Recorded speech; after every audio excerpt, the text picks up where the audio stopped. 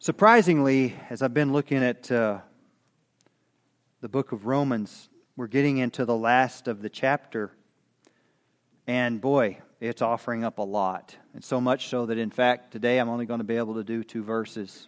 There's just too much. As we progress from chapter 6 on to where we were, into chapter 8 and verse 17, it was a lot of instruction on realizing the great gift that God has given us in killing and doing away with that old man that was a slave of sin. And that the life we do live now, we live because of the new man, Christ in us. And while we still retain a sin nature, we are no longer bound to just sin. We've been set free. And the lovely themes of sanctification that have developed throughout Romans chapter 6, chapter 7, and now going into chapter 8, I hate to admit it, but for the first time, I think, when I was reading through to prepare for this week, and I've read through chapter 8 many times, just like many of you. And for the first time, I see probably one of the strangest transitions to end a theme, because when you get into chapter 9, Paul is moved from the sanctification discussion into Israel now. But he's not finishing chapter 8 because he's dealing with suffering now. I know that many times when a lot of us like to look at Romans 8, specifically verses 28 through 30. This is the great passages where we go to discuss predestination and election, and we talk about it. But I've never seen these verses in light of suffering before. In fact, everything that's going to be mentioned from verse 17b down through the end into verse 39 is going to be under the lens of suffering. And the reason Paul does it is to give hope to us, because those to whom he was writing to in Rome, under Nero, were having great suffering. We had Sunday school today that is just, it seems like to me it's just getting better and bigger and more sobering. We were dealing with persecution in the 1st and 2nd centuries, beginning with Nero, and of course it ends under Diocletian. And of course Constantine comes to power after that, and the church finally has a new kind of temptation it has to deal with. But suffering has been a major theme of the church from the very beginning. From Jews, and then finally to just Gentile and Roman governments. But we don't understand that very well, suffering. So let us look today then under the title, The Sanctifying Work of Suffering. The sanctifying work of suffering. I do not believe that you can actually have that depth and purity of complete and total sanctification without it. And there are all varying levels and degrees of suffering in the Christian life. Now I'm going to read the problem statement to you, and I'm going to preface it with something else. Before I read this statement, which we've read every time we've had this emphasis, listen to this. I put my glasses. The hardest task before most of us is not to learn, but to unlearn. Many of God's own children have drunk so deeply of the sweetened poison of Satan that it is by no means easy to get it out of their systems. And while it remains in them, it stupefies their understanding. A.W. Pink, the one whom we're studying on Wednesday night in the attributes of God. We live in a very unusual time in church history.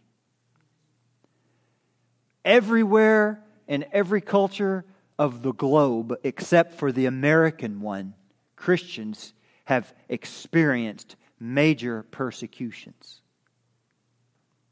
In fact, that's largely why America was so eagerly populated and sought out, was to escape the persecutions from what was then known as just Britain and those areas against Christians.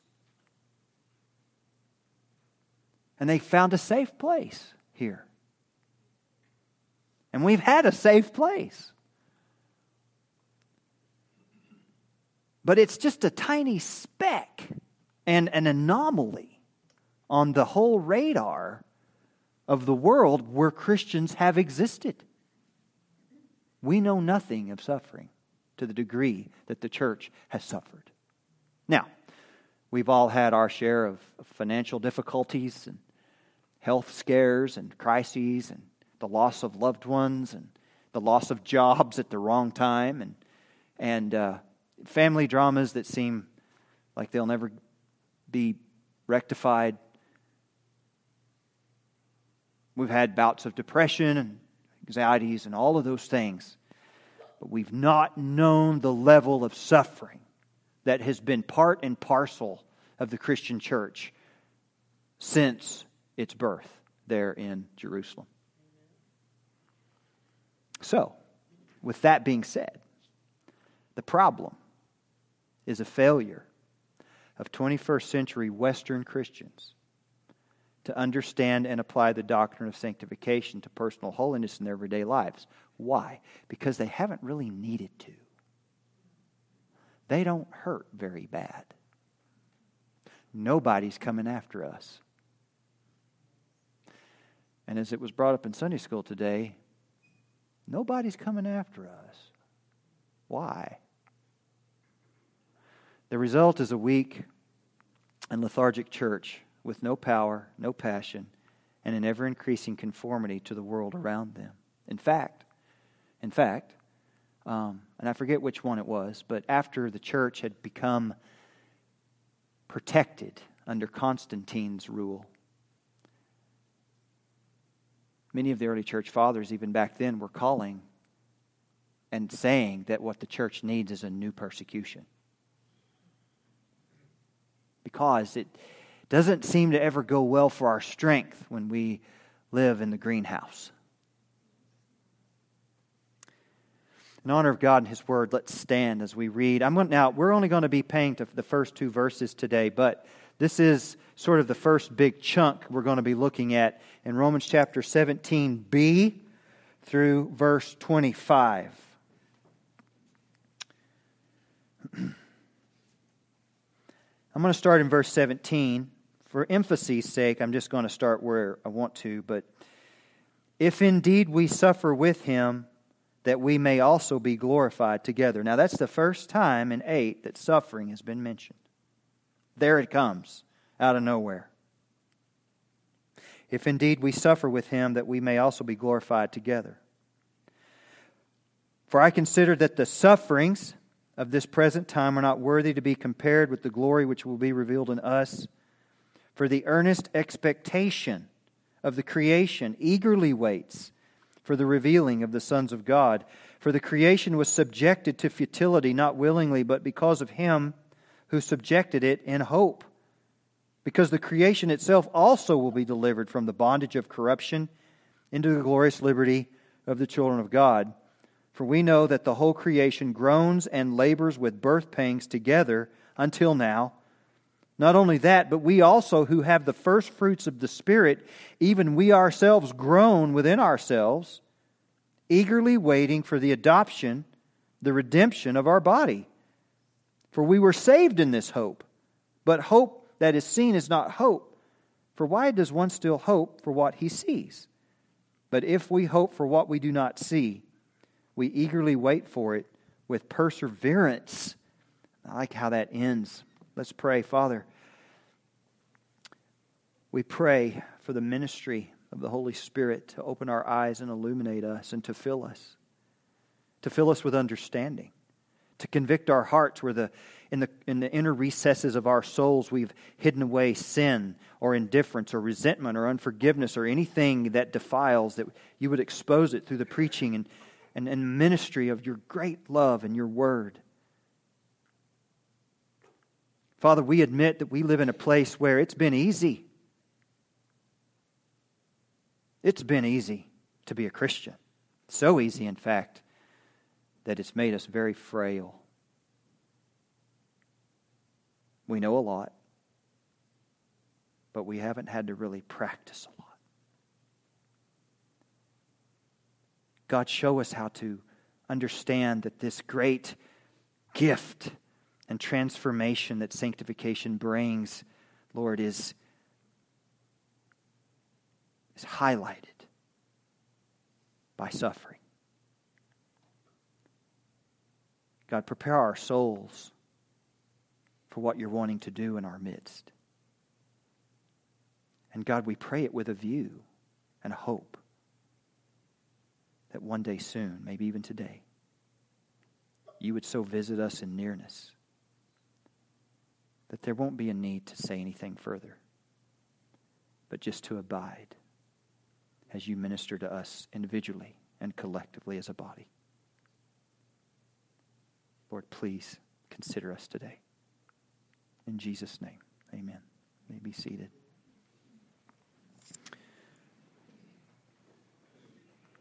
I was listening to a message this week. I always try to prepare for my sermons by listening to other preachers because nothing is done in a vacuum. And Stephen Lawson was preaching through these passages, and he said something in one of his sermons.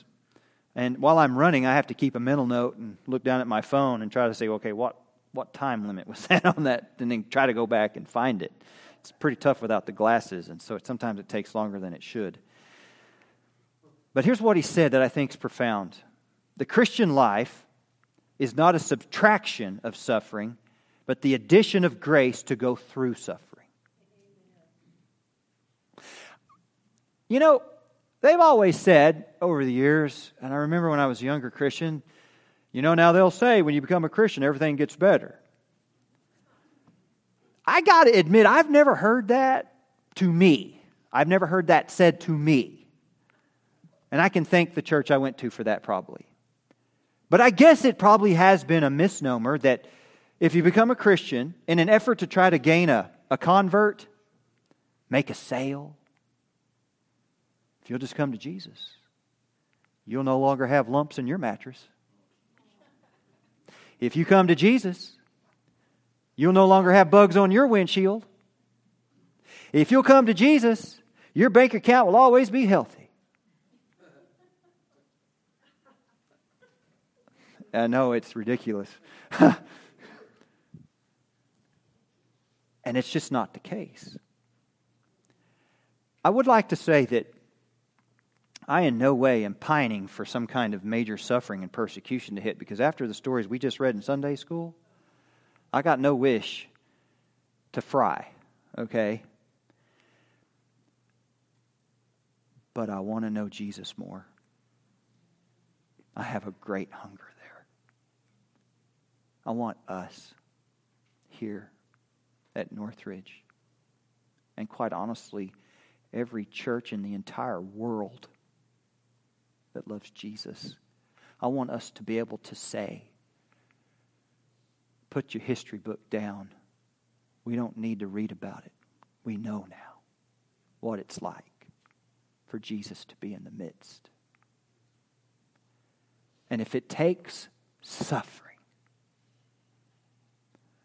then God help us and bless us with it. Because this just can't continue. This is enough. It's enough. The way things are, the status quo, it's enough. I want to see the church of God come alive. And I don't mean with shows and bands and lights, but in cow pastures, in basements and warehouses, wherever they can get together out of the sun, even if they have to stand out in it, to be okay, because God is in their midst so powerfully, that just to be together as the family of God is to be next to heaven as close as possible on this side of it without being dead. To have your perspective renewed to the point that you don't want to ever see like you used to see again. Priorities change, attitudes change, perspectives change. Consider your sufferings then in view of Christ. Let's look here again at verse 17b and 18.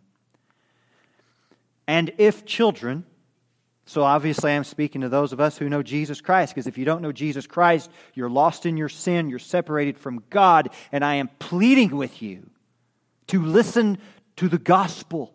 Jesus died for your sin. Repent of your sin and your wickedness. Lay your pride aside. Cry out for His mercy and plead for Him to save your soul. And then rejoice. If children, then heirs. Heirs. We often joke, the Kelly family comes from Ireland, but over there it's kind of like the Smiths and the Joneses. From what I find, it's a large family. Maybe there's a section of the Kellys with just a Y, okay, not an EY or an O in front, that we have a rich royal relative that left us a castle or something. But I don't know. But I know what I do have. I've got heaven in view. I have a homeland not of this world. I have heavenly shoals that I am looking forward to attend, and I have a Savior there that's waiting for me. But not only is He waiting there, He's present with me here, walking with me. I'm an heir of God. Notice this language. And joint heir with Christ. Joint heir, joint accounts, joined together. Does that mean what I think it does? It does. That's like getting everything at the end, isn't it? With Christ. And notice what he says. But then you think, oh, it's all good. And then, if indeed we suffer with Him. We suffer with... Jesus made no bones about it. In this world, you will suffer persecution. You will experience tribulation. Many are the difficulties of this life. Sufficient for the day is its own troubles. I have no idea where the prosperity gospel has any kind of foundation. No idea where the word faith movement has any kind of hold. That's doctrines of demons. And you should always run the other way from it. Jesus Himself suffered. And it says, I'm a joint heir with Christ if indeed we suffer with Him. And then it goes on that we may be also glorified together. For I consider that the sufferings of this present time, and this is golden, are not worthy to be compared with the glory which shall be revealed in us. I have lots of thoughts here. You see, it's too big to go through for all these verses. I'm stuck. Someone once said, when it comes to suffering, you are either currently suffering, you have just come out of suffering, or you're about to go through suffering. But then to what degree is that? It's the degree to which God decrees. You will never go anywhere as a Christian where you don't have God's provision to go. And that includes through suffering. A lot of you all have good health. And I'm glad. I have really pretty reasonably good health. And when you have good health, you tend to get really used to it. You tend to be impatient with those that don't have such good a health. You don't understand why they're always sick or at least very inconsistent. with their life. You don't get it because you just don't understand it, And then you get sick. And then suddenly, your perspective changes. You don't understand people. They're always whining about their back problems. Until you get back problems. And then suddenly you just kind of go away. You don't say anything anymore. It's not that you make a big redaction or retract that comment. You do what the federal government does. You just go forward as if nothing happened at all. Jesus guaranteed suffering. In John 16:33, I have told you all this so that you may have peace in me. Here on earth you will have many trials and sorrows, but take heart, because I have overcome the world. Have you ever wanted Jesus so much?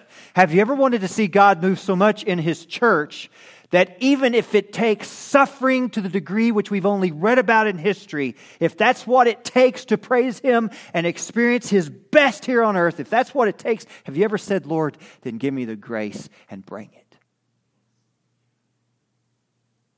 Have you ever said that? Have you ever prayed like that? Because I'll tell you this much. I got to be careful here because we all, part of us, have this conflict in us. We discussed it in Sunday school. We have our inner patriot and we have our new man. And they are like two brothers. Except one is better and the other one's just not caught on yet.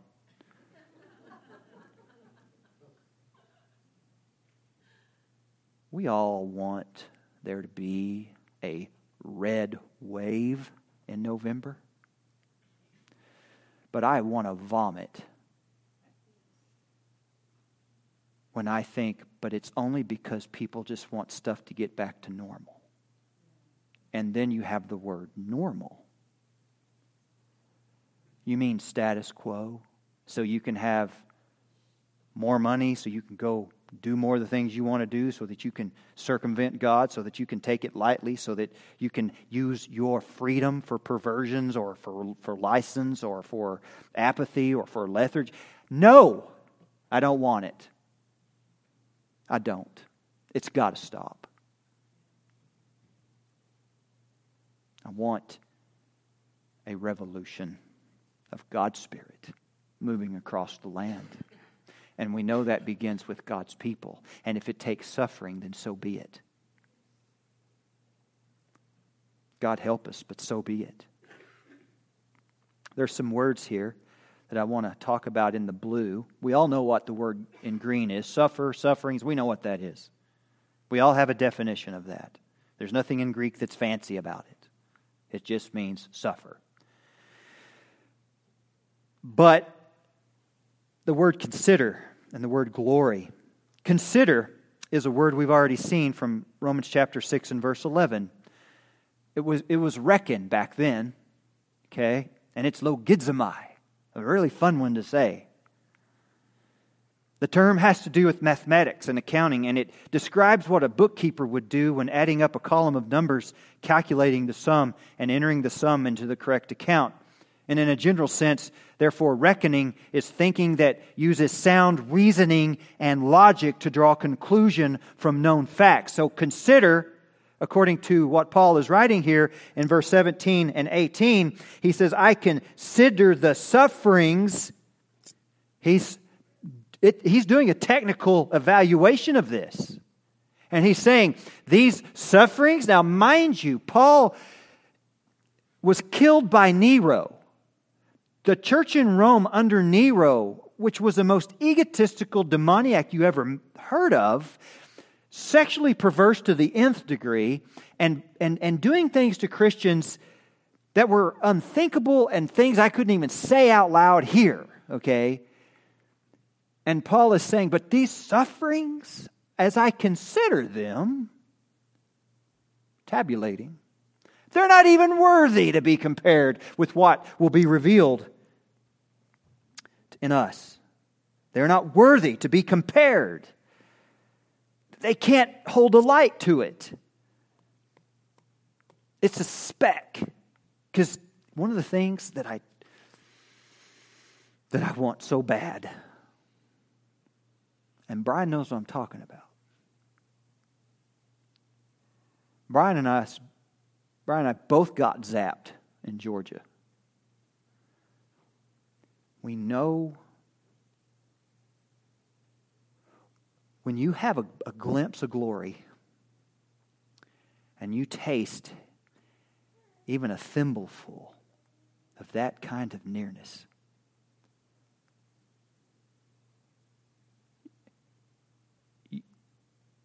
it just doesn't compare to whatever's here. I remember being home when that fire was raging. It's a good fire. And looking around going, I don't care about any of this. I don't want any of it. Everything here is so earthly. There are no shining beauty. It's also temporary. How can anyone be satisfied with it? And that's what happens whenever God's people are consumed with His nearness. And when Paul is considering these sufferings, he says, you can't compare. You just can't compare.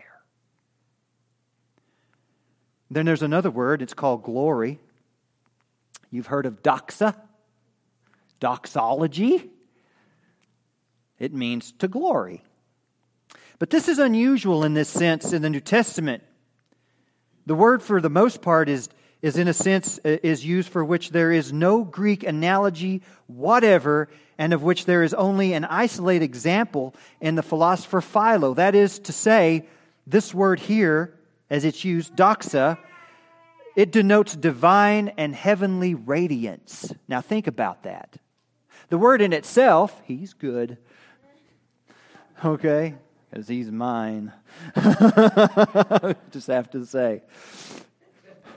But it denotes divine and heavenly radiance. Can you imagine? Paul saying, the sufferings with which you suffer are not worthy to be compared. And he says, to the glory, to the divine and heavenly radiance of God. What happened to everybody that ever had a view into heaven? And you read in the Bible, what'd they do primarily? They fell. What was the second thing they did? They did. Why is that? Because it's natural. Because you want to. You're the creation. He's the creator. And when you're in the presence and nearness of God, all you want is more of Him. I don't even know how to explain that sweetness that comes from His presence. Kind of like this, though. So, back a few years ago, Rennie and I, kind of lost a lot of weight and did all that. So we barred sugar from our life, okay? And I was off for a long time. We went to, I think, Cambodia at that time. And boy, was it hot and humid. It was like Oklahoma at the worst time. Being down on the creek in the thicket, you're just a walking bug sticky trap yourself. And it was hot, and it was warm, and it was every day. And they had a, kind of like a, I think it was a Starbucks next to that hotel. I don't remember if it was a Starbucks. But I saw people coming out of there at the end of the day after the hot journeys out sharing the gospel, and they'd come out with these frozen, what are they, the Frappuccinos. Frap, right? Frap, yeah, with all the ice and dripping and ice like. I mean, I was hot on the inside because I was hot everywhere. And I was holding out, and I was just so hot. I just needed something. Well, I went and had one. First I've had of anything like that in a long time, and it just, well, I wanted more. Okay. And I had another. And that was so good and refreshing and cold and sweet, and it gave me energy and revolutionary. You forget things like that, you know? You do. And so I think about that, and that is a very stupid story to equate to what he's talking about here when we consider divine and heavenly radiance. Imagine your soul. You've been so cut out with a taste for this life and how things go in this world. But then God gives you a view of glory. And you ain't never the same again. Because you're searching for that again. Well, when we finally make heaven all together, why did it take so long? I don't know. I need reparations. But God has His plan, and whatever means and mode we get to glory in, did we glorify Christ in it? And now behold, the divine heavenly radiance. Notice the other part, the loftiness and majesty of God. It's beyond our understanding. He goes on to say it, as I've said already, it's not worthy to be compared with the glory which shall be revealed in us, for the earnest expectation of the creation itself eagerly waits for the revealing of the sons of God. Why? Why does the creation itself? It says it groans. Because it was subjected to the curse of the fall. And it's looking forward too to being let go. I sometimes think that I can hear the animal kingdom going, you guys. Things like rock chucks and mice and, all of that. No, but I just think, man, what did we do? So Paul was no stranger to suffering. To kind of conclude today, look at 2 Corinthians chapter 11. 2 Corinthians chapter 11, verse 24 through 31. Now, the next time you're on the TV or the radio and you hear some fancy, all his teeth are in his head and they shine like chiclets, telling you how the Christian life is all fun and games and God just wants to bless you, read what Paul had to say. From the Jews 5 times I received 40 stripes minus 1 because one more might kill a man. 3 times I was beaten with rods. Once I was stoned. Can you imagine being stoned? I can't get over the lips getting hit with a rock. Just split. I was stoned. 3 times I was shipwrecked. Now notice this part. A night and a day I have been in the deep. Do you know what that means? He was stuck in the ocean for a day and a night floating on a piece of something, wood. It wasn't styrofoam. Okay? He was just floating there. And of course, I would be thinking about all the Jaws movies I had seen as a kid of the 70s, which ruined everything in the pool. But he said, I was there. And then he said, notice this, in journeys often, he always had to travel.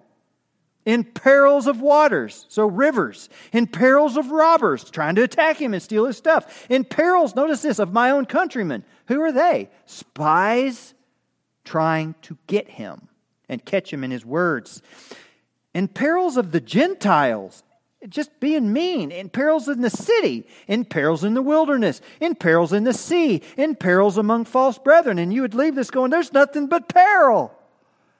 For Paul, it was peril. Notice, and if peril isn't enough, what else did he say? In weariness and toil, in sleeplessness often, in hunger and thirst, in fastings often. And I had to stop here and take a mental note. Okay, so he was hungry not on purpose. And then he goes off and fasts on top of that, even after having not had food. I think because he was so committed to the heart of God, nothing ruled the man. He was captive to the Spirit of Christ. And then he said, in cold and nakedness. Besides the other things, what comes upon me daily, and here's his greatest burden of all, my deep concern for all the churches. I want to just say as a pastor, and if you're here and you've ever been a pastor, or maybe you had a father or whatever, it was a pastor, There is a burden. I'm not saying that you go, oh, poor guy. No, I'm saying that there is a burden. There is. You wear it every day. You wake up with it. You go to bed with it. When you're on vacation, you take it with you. You love the people. You care the people, but you love God more, and you want God to do among the people what sometimes they're so stubborn they can't see or want. And you pray, and you seek, and you study till you drive yourself crazy, and you can't escape it. And sometimes you just want to go put your head through a building. And then God reminds you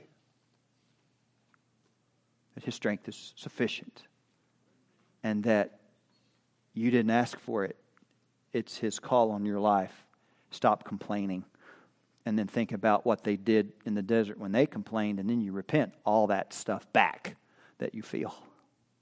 But there's a burden.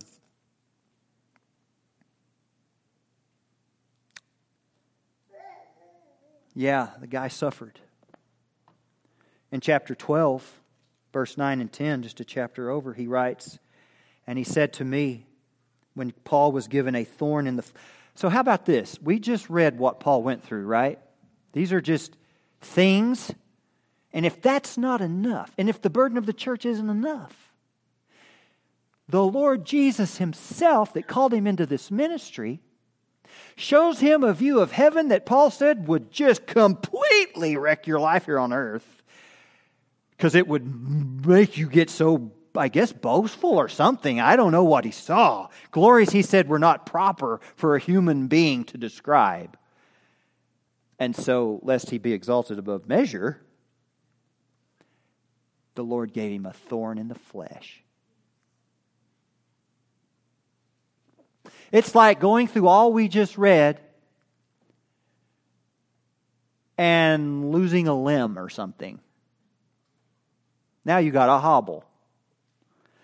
Paul was given something. People think it was a massive eye disease that constantly leaked and drained. Something that kept him on the... And it was so severe that Paul said, I prayed 3 times that it might depart from me. He didn't want it. And what does the Lord say? My grace is sufficient for you, for my strength is made perfect in weakness. And then Paul's attitude changed. Well, what did he say? Therefore, most gladly, I will rather boast in my infirmities, that the power of Christ may rest up on me. Do you ever think like that? I just have to ask. Lord, thank you for this infirmity, that your power might rest on me. Thank you, Lord, that I'm experiencing this, that I may demonstrate the presence of Christ to all those who don't know you. I don't do very good. And I'm tired of not doing very good. Therefore, he says, I take pleasure in infirmities. Well, I always talk a lot about Travis. It's just that he gives a lot of things notable. And he said in class today, one of the most fundamental things when it comes to things like we just read here, I take pleasure in infirmities. He said, and I quote,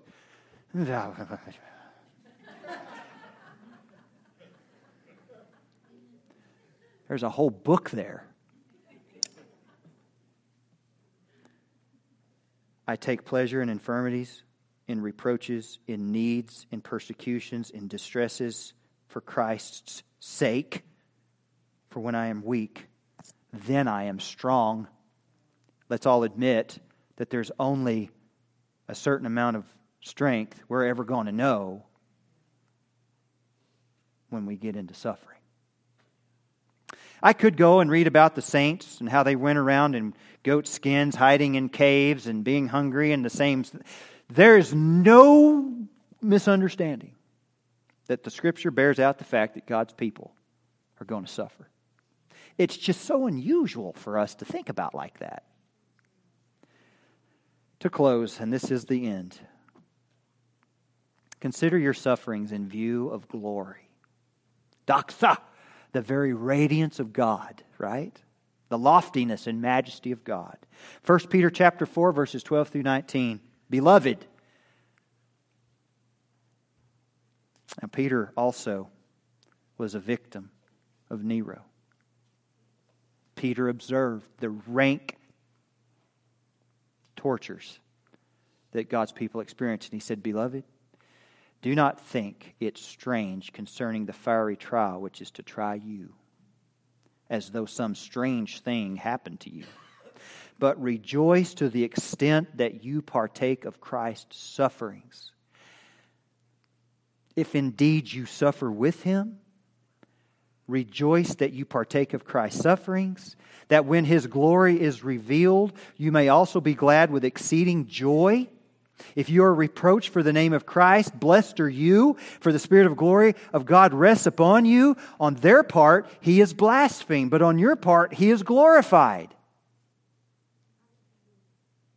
But let none of you suffer as a murderer, a thief, an evildoer, or a busybody in other people's matters. Yet, if anyone suffers as a Christian, let him not be ashamed, but let him doxa, glorify God in this matter. For the time has come. What? You think? Yep, it's true. For the time has come for judgment to begin at the house of God. And if it begins with us first, what will be the end of those who do not obey the gospel of God? Well, now that is a very good question. Now, if the righteous one is scarcely saved, where will the ungodly, JT, where will the ungodly and the sinner appear? Where will they appear? Let me go back. If the righteous is scarcely saved, where will the ungodly and the sinner appear?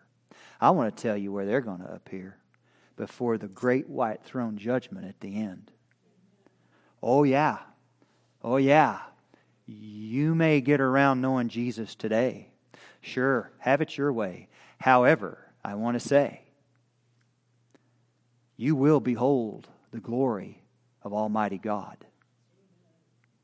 in your judgment that will cast you into hell for all eternity, and you will never come out. In 1,000,000 years of years, you will never be any closer to ever getting out.